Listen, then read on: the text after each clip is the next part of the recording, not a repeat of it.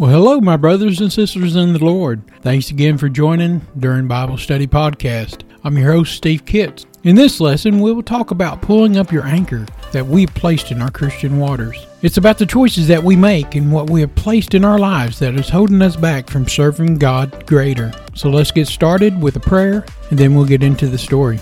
Lord Heavenly Father, we thank and we praise you, Lord, for your wonderful grace and your love.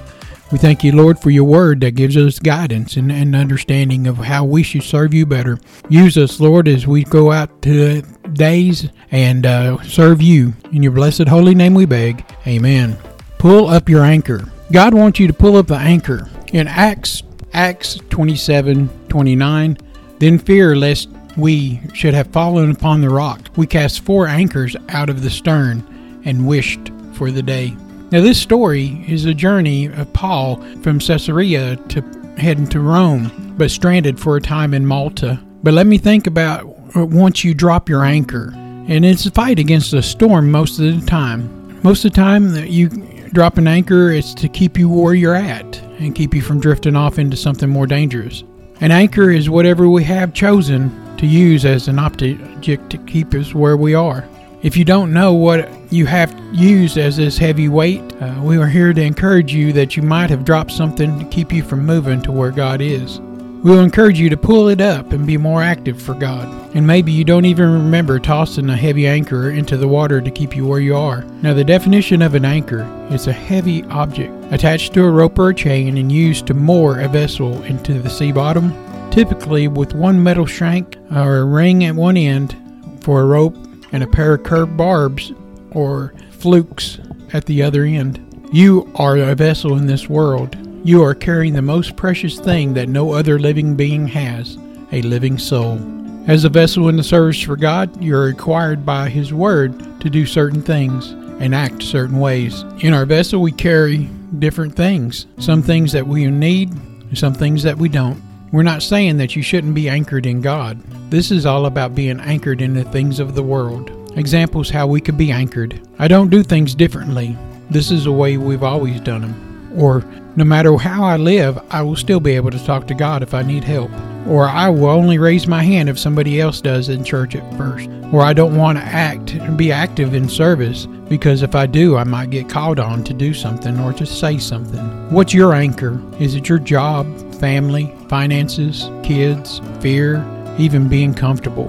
What we find ourselves saying, no, I will just float here where I am without waves and with no water stirring and keep it the way that I've always done it for years. Well, we don't want you to be anchored in still waters, then the hope of things coming to change. We want you moving so you can see change. I'm not saying that the old ways are wrong, but I'm talking about what's happening here and now and how God wants you to be active, and your service will be different because the world is different right now. Yes, we can still talk to God when we need help and when we talk to Him in times that are good as well. He wants to have a personal relationship with each and every one of us. So let Him be closer than a brother and draw near to Him, and He will draw near to you.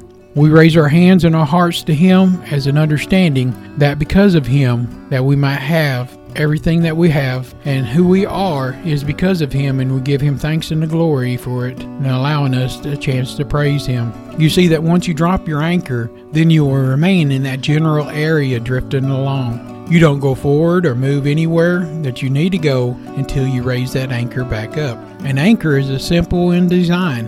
It has some weight to it, and it takes some effort to lift it up and throw it overboard into the water. You have to drop it. It's your choice. The shape of it usually has 2 arms coming off the main body at some point and used to find something to grab onto, and it'll hook there and remain there until you pull it back up off the bottom. It will always be attached to a thick rope or chain. This will assure that it will remain connected in the roughest of weathers. We ask God to move for us, and or we save our lost, but yet we're the ones that put down the anchors that keeps us from doing the things that He asked us to do. As though it was throughout the whole Bible from the start to the end, Genesis to Revelations. It was a reaction to our actions that causes God to move. God gives to those who move. This is just a reminder. The devil loves when you're not moving for God. God rewards us when we're active and working for Him. I had an anchor that I threw down, and I used it to keep me just close enough to God, but just far enough away where I really didn't have to serve Him completely. You see, we get comfortable with our anchor down, and we float lazily through the days without moving, just saying that we're in the water, and the water represents the Holy Spirit. I had to pull up my anchor in order to do this and to speak with you today. If you have ever tried to pull up an anchor off the bottom of a lake, then you know how hard it can be.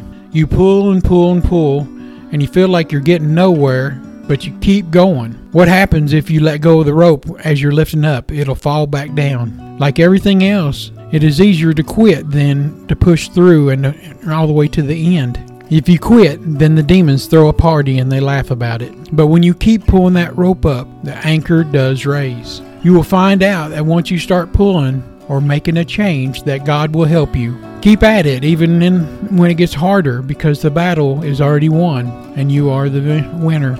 In Romans 8:38-39, it says, "For I am sure that neither death nor life, nor angels nor rulers, nor things present nor things to come, no powers or height or depth, nor anything else in all creation will be able to separate us from the love of God in Jesus Christ our Lord."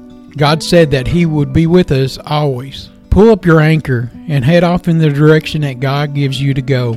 Keep in mind that raising an anchor isn't easy and will always require work to get it done. The only anchor that we need to put down is that one in God, the Father, the Son, and the Holy Spirit. You will be amazed with the joy and the peace and overflowing goodness that God will provide. Well, thank you for that little lesson on moving for God. We'll close in a prayer, and we'll see you next lesson.